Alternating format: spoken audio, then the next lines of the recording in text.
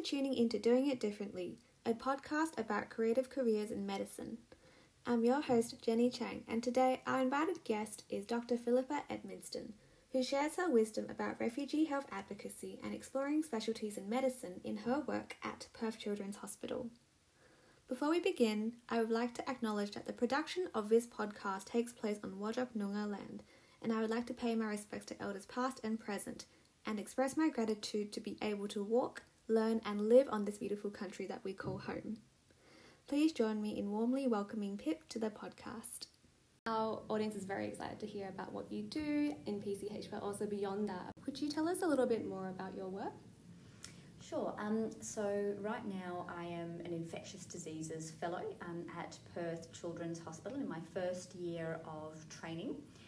And I think the journey to get here has been a little bit of a long one, but a really, really interesting one. So I'm about what we call a PGY8, so 8 years into my training, and along the way I've done a variety of lots of different rotations in different areas. So last year I had a couple of really interesting jobs. So for 6 months I was the refugee health fellow at Perth Children's Hospital, so providing care to a lot of refugee and asylum seeker children here in Western Australia. And I also had a role as the immunisation registrar, which was really, really interesting, particularly as the COVID vaccines were getting rolled out in Western Australia and indeed globally. And I was there to see the start of the vaccine programs for the 5 to 11-year-olds. So that was really, really interesting to be in that space, particularly with the global health implications of the vaccinations as well, and how just thinking towards how do we get our global population vaccinated.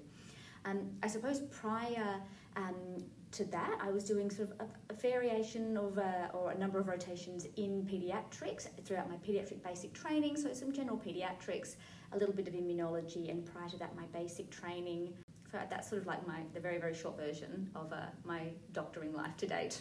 Incredible. Have you always been interested in global health and paediatrics?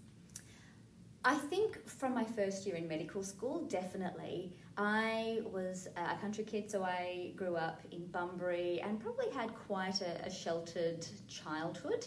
I moved to Perth and it was a big cosmopolitan city, and I think a lot of kids from my generation probably really struggled to find themselves and find what they were interested in. You're suddenly, shoved into university and there are all these really cosmopolitan kids around you, and you sort of feel a little bit out of place.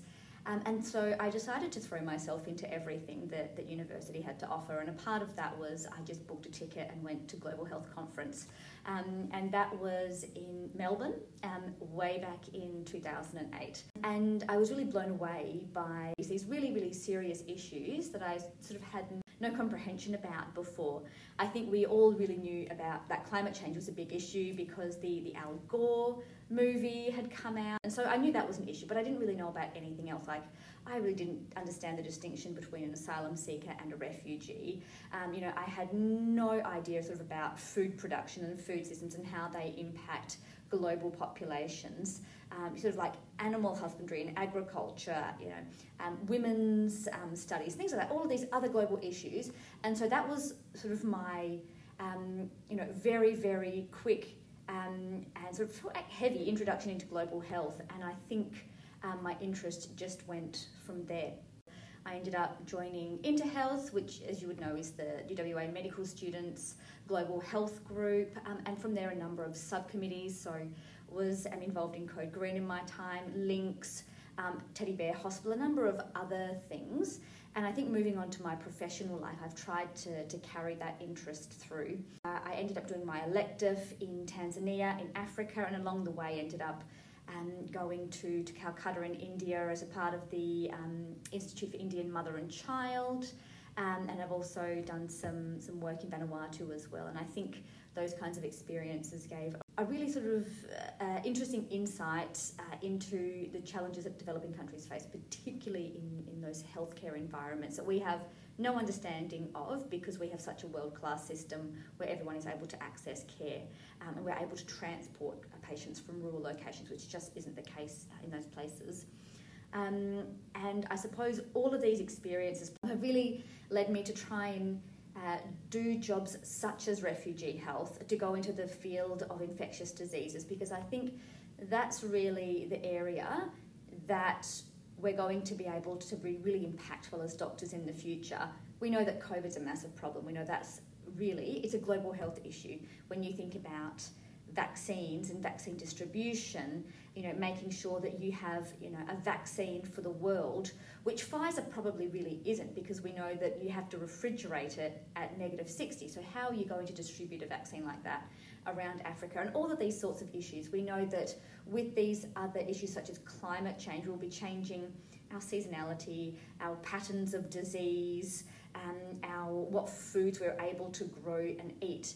And infectious diseases kind of links into all of these things. And I think that's a massive area, not only clinically we can have an impact, but also in terms of advocacy. How can we make overarching policies that can impact a large number of people to get the best outcome for the global population? And in what ways has advocacy become a part of your career? Look, I think in lots of different ways, because I think that when you put your advocacy glasses on, you start to see those pockets of injustice everywhere. And that might be sort of within your own hospital, to out in the community, to even having those conversations at the dinner table with like your racist aunt or uncle or something like that. And I think you can incorporate advocacy into everything that you do. So one of the bits of advocacy that I do, I sit on the management committee for CARAD, which is the Centre for Asylum Seekers, Refugees and Detainees here in Perth. And they do some really wonderful things, not so much for our refugees, because as some people listening in may or may not know, if you are given refugee status, you're essentially awarded all the same rights as an Australian citizen. So you're able to access Centrelink, you're able to access your Medicare and all those other services that are provided by the government. If you're not given that status, if you're sort of placed into that asylum seeker basket, you might have work rights, but you don't get those other perks or benefits, so you'll be paying for all of your medical care. And as we know, a lot of these traumatised people that have come to Australia, they probably don't even have the capacity to work to pay for those things, let alone be able to cough up the money for a GP visit or even a hospital stay. So CARAD does amazing work in providing for these people, helping them to get accommodation, food packages. We have some amazing caseworkers that advocate for our clients to do applications for visa statuses, and also things as simple as homework help for children of asylum seekers and refugees who might be struggling, particularly as English is likely their second language.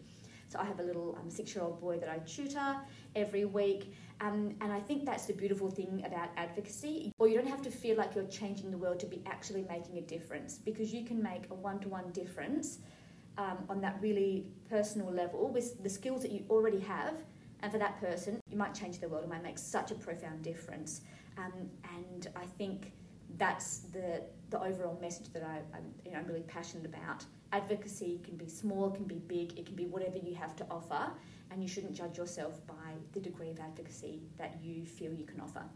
Mm-hmm. I definitely agree, because I feel like often what holds people back from contributing is a perception that you have to do something huge or something big in order to contribute to something you care about, but like you said, it can be whatever you can offer.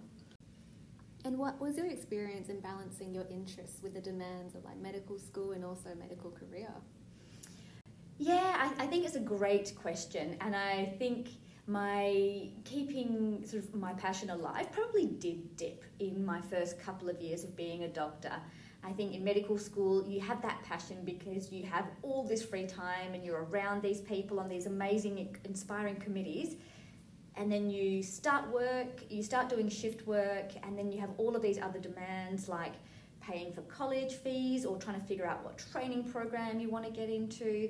I know for our surgical colleagues and sort of other maybe pathology colleagues, there are exams that you need to do to get into training, as opposed to my area, which is paediatrics. You do your exam when you're already in training, so you've got a bit more security. So for those first few years, it can be quite chaotic. And I think for me, I always knew that I wanted to do global health within paediatrics, but getting into paediatrics was that first stepping stone. And back in the day, that was quite a competitive thing. So I really knew that I kind of had to drop everything and just focus on paediatrics. And so I did a number of courses, such as the Diploma of Child Health. I think it's now called the Sydney Program for Child Health, and sort of got involved with a number of sort of side hustles in the paediatric area to sort of reach that first stepping stone.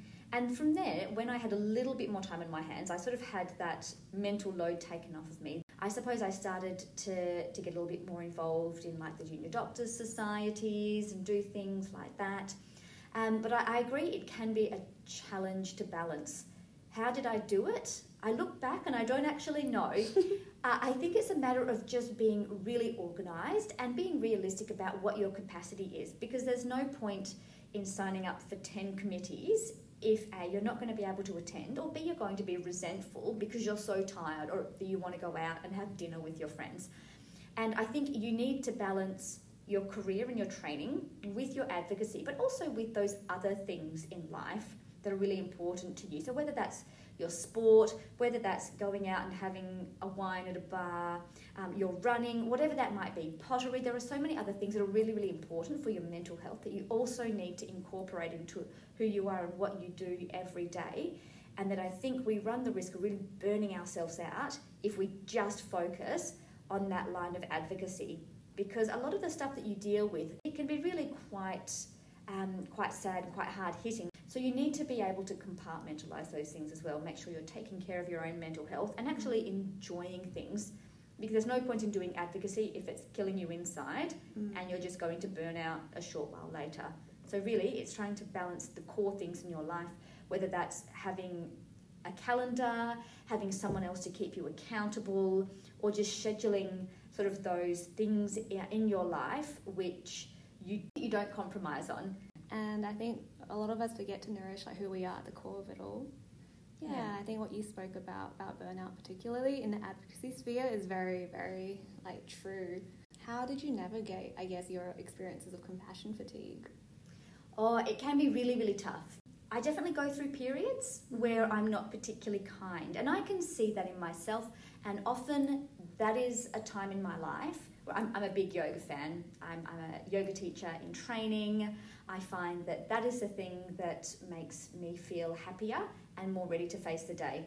I can tell when I've skipped a few classes because I come to work and I'm really cranky and I don't quite know why, and I'll be short with people and I'll snap at people, and sort of I'll sit down afterwards and say, that really wasn't nice, that was unnecessary, why did you do that? And often, like I said, it's because, you know, I'm hungry, I've missed my yoga class. And so going back to sort of your no compromise things, it's really important to keep doing those. My yoga teacher is a very, very wise woman, and she talks about going and doing your thing, whether that's your yoga class, going and doing it even when you don't feel like doing it, because it's really important to keep that routine, to tell yourself that you can do hard things even when you're not feeling like them. I think being injured is a little bit different, but if we started to drop those other important things in our life, when things get tough, that's when things can spiral out of control. So that's part of keeping yourself accountable. You know, even when if you go to a class or whatever your hobby is, even if you only do half or a quarter of what you arrived to do, at least you did something. At least you did something purely just for you. That's not an assignment. That's not some extra work that's been lumped on you. And for me, every day I've started to wake up, and I know it sounds really silly, but also sort of doing a bit of a mantra to myself and being like, I'll be kind and I'll be compassionate today. If someone calls me and I'm like, this is so silly, how do they not know the answer to this? You have to remind yourself that everybody's learning, everybody knows different things, and so you have to take a deep breath and think, if I were in this person's shoes, how would I want this person to respond to me? So these are actually basic things that our mums and our dads and our aunties and our uncles have probably been telling us for decades, but I feel they actually really work. It's when you're doing these small acts of kindness, and I find that actually does nourish you and you are able to keep on going. If you are not able to sort of rekindle your passion, if you're not able to bring your kindness back, that's a sign that you're exhausted. So whether that's taking a bit of time off work, seeing your GP, dropping a couple of your commitments, just to get yourself back on track. If you need to go and see a psychologist, because we know all of these issues are real. We know that mental health in doctors is a massive issue. I think they've done some surveys which have shown up to sort of 80-90% of us have had either clinical depression or a major depressive episode at some stage in our medical school years or our training. And I think we need to stop whispering about these things. We all know colleagues, or maybe it's ourselves that have been affected, and we need to take time out to address these issues if it is the case. I feel like, and I talk about this with my colleagues a lot, the expectations and the amount of fences and hurdles that you're expected to jump these days comparative to our predecessors is getting larger. Training's getting more difficult to get into. Not only are you expected to have a master's, but then sort of think about a PhD while you're still in training, and what are the 10 extracurriculars that you're doing on the side of that, and are you doing this audit and this case report and this research? And it gets exhausting. And some weeks I look at my calendar and there's probably like 5% of spare time when I'm not rushing off to a meeting or doing something else. And when you start to notice that, it's really a matter of taking a deep breath and paring it back, making sure you've got that time for you. I think that's very relevant in today's world where everyone's always hustling or trying to look for the next thing. Exactly. And it sounds like the value of like nourishing yourself and being present it's like everything nowadays to keep us going. Absolutely. I feel really, really strongly about this. Yeah. And I think this is something that's so helpful to hear. So thank you for sharing that. Yeah, pleasure. Do you have any advice for our current junior doctors and medical students about following your passion through it all? I think there's a lot of pressure on junior doctors or even medical students to know exactly what you want to do still quite a junior state in your phase in your training. And I feel like that's a question you're going to get asked a lot when you go into the hospitals, because, you know, when you come and do a paediatrics rotation with us, of course we're going to ask you because we're trying to figure out what do you want to get out of this. And that's the same with other people in other rotations. They're trying to see what things they have to offer you. But it does get exhausting having, 20 people constantly asking, what do you want to do? And a lot of the time, the answer we get is, I honestly don't know. It's actually a very small percentage of students that are like, I know I want to do this and I definitely want to do this, and that's that. And I think the best advice is really to keep an open mind. Try a bit of everything, even if you think you're not going to enjoy it, because you might be pleasantly surprised. I think I entered medical school being a massive Grey's Anatomy fan and being like, definitely going to be a surgeon. Did my first surgical rotation, hated it. Then I was sort of like, now where do I go? And I think the beauty of medicine is that there are so many different things that you can do.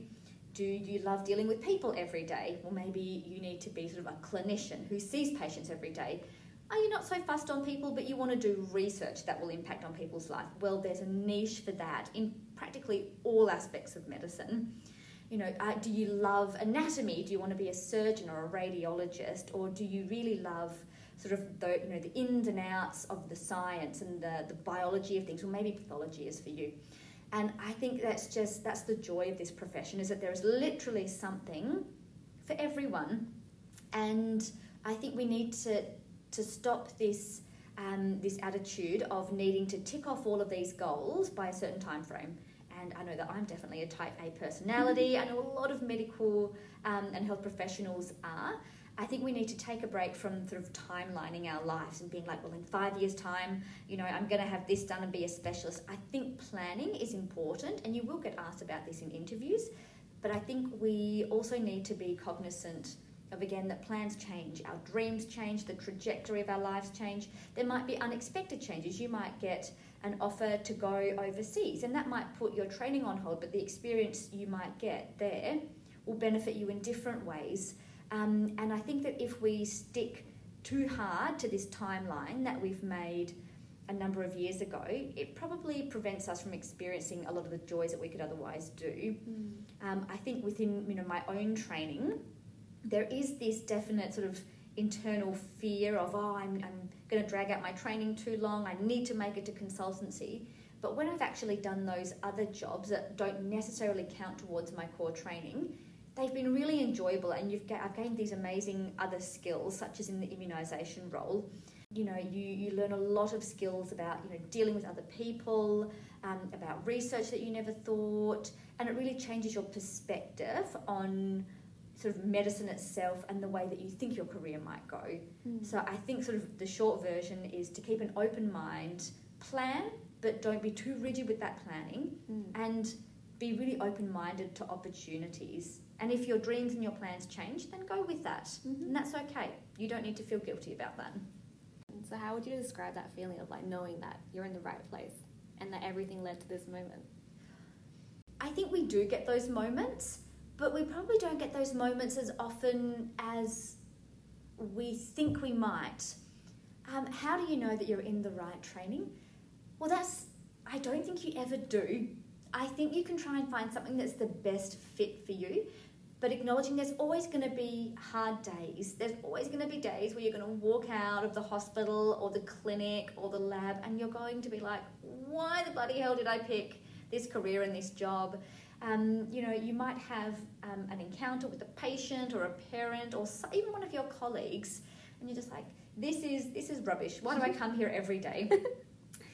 And so I think acknowledging that it's okay to have those days, and that doesn't mean that you're bad at your job or you're in the wrong pathway. I think the reason that you know that you are in the right place for you is that you find that you're constantly building your knowledge and that you want to build and learn upon what you've done. It might be an interesting patient that you've seen that you actually want to go home and read more about, as opposed to feeling obligated to do it. And I think that's probably the difference, the obligation versus that drive to learn and to know more and to seek information and to be inquisitive, and that line of inquiry where you're constantly asking questions. And I think it's that childlike inquisitivity that is really, really important. That probably means that you're heading in the right direction at least. And again, along that pathway, you might change direction, and that's okay. But eventually, you will find that right fit. And if you don't feel like you're in the right training field, like I know colleagues that have been in a training pathway for absolute years and are just not feeling that love. And I think at that point, you need to take a step back and be like, is this right for me? Do I need to change gears? And a lot of people don't, because of this fear of, I've put, X amount of years in, I'm better off just to complete it. And that's probably not the case, because you're probably just going to continue to be miserable at the end of it with that qualification that you have.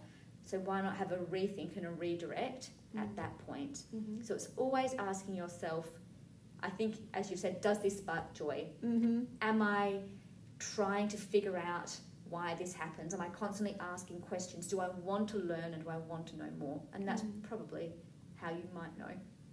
And do you find that that's similar with advocacy as well and volunteering, that that's how you know that you found something that you truly want to put your heart into?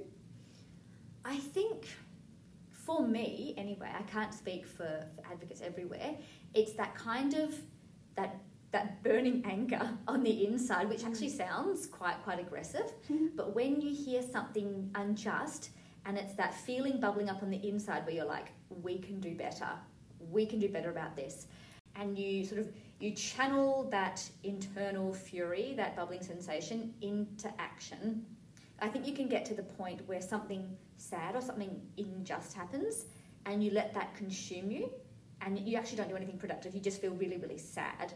But I think directing that energy into something else, to a proactive action, is really important. And it can be as simple as checking in on a colleague. Hey, I notice that you're not feeling or not looking that happy today. Are you okay? So in many different forms. Mm-hmm. And I think channeling that inner flame, that inner desire to do something better than you've done the day before. And I think that really summarises how your story reminds us to do what makes us feel alive at the end of the day. I think so. Yeah, and I think for many of us, we feel most alive doing what we love, so it makes sense. That's true. Mm-hmm. Now, I have some rapid fire questions for you, Pip. All right. So I'll be asking these to everyone we have on this podcast. So are you ready? Yep. Okay, first one. What was the most memorable moment in your work so far?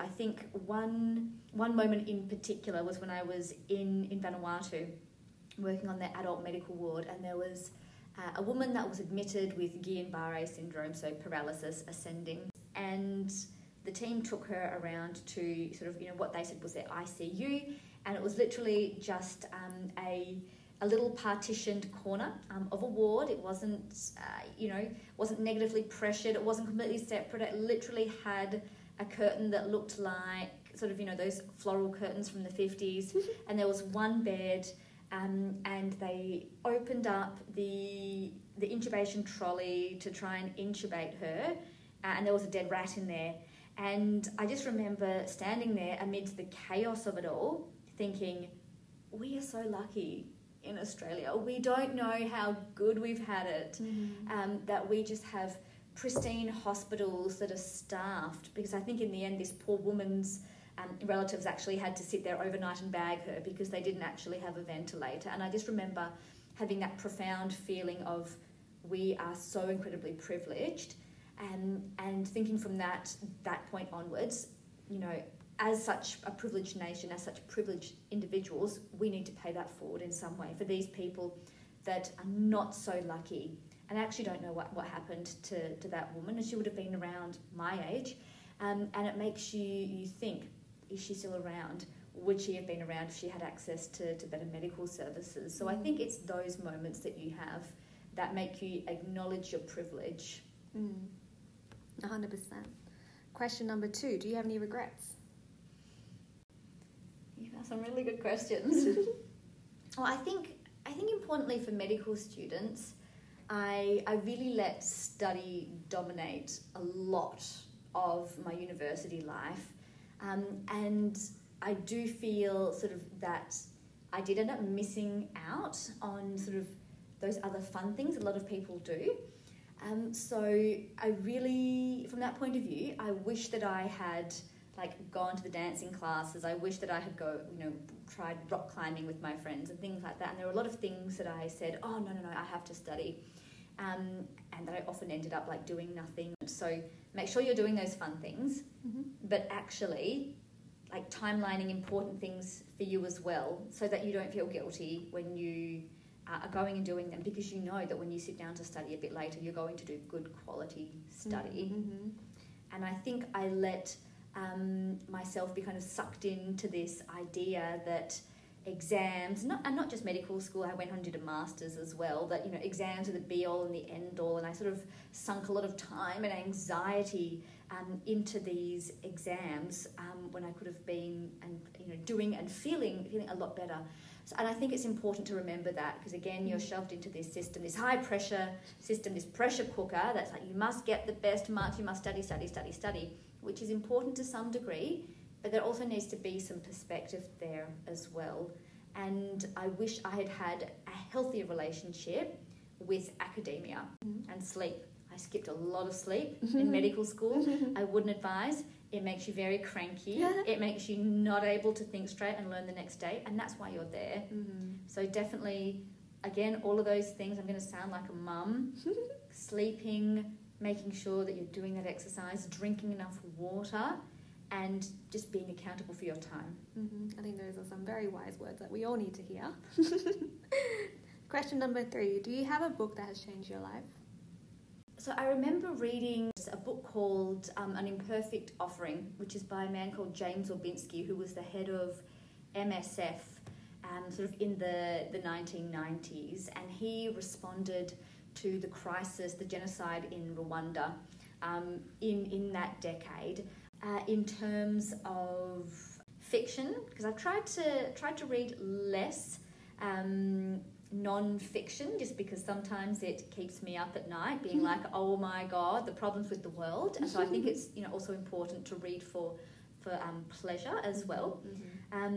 There was a beautiful book called All the Light We Cannot See.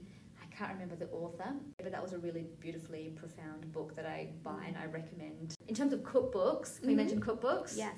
I love a good ottolenghi. Anything he cooks or recommends, I will eat it. Delicious. Wonderful. And last question for today, what are you currently feeling gratitude for? I suppose I am grateful of the safety and the security that we do have. I don't think I have one thing that I'm feeling gratitude for today, but for a whole myriad of things. And I think, again, it's balancing that with privilege. How can I use my privileged status as a white woman on traditional Noongar Butcher? How can I use that to make the world a better place? I think your words will be something that we all remember for a while, because I think so many of us are caught up by inaction, that it's so inspiring to hear your story and to hear in what ways you've done it differently, made a huge difference, and have also been an incredible educator for for us all. So thank you so much, Pip, for sitting down with me and recording this episode. Thanks, Jenny. It's been an absolute pleasure. Thank you.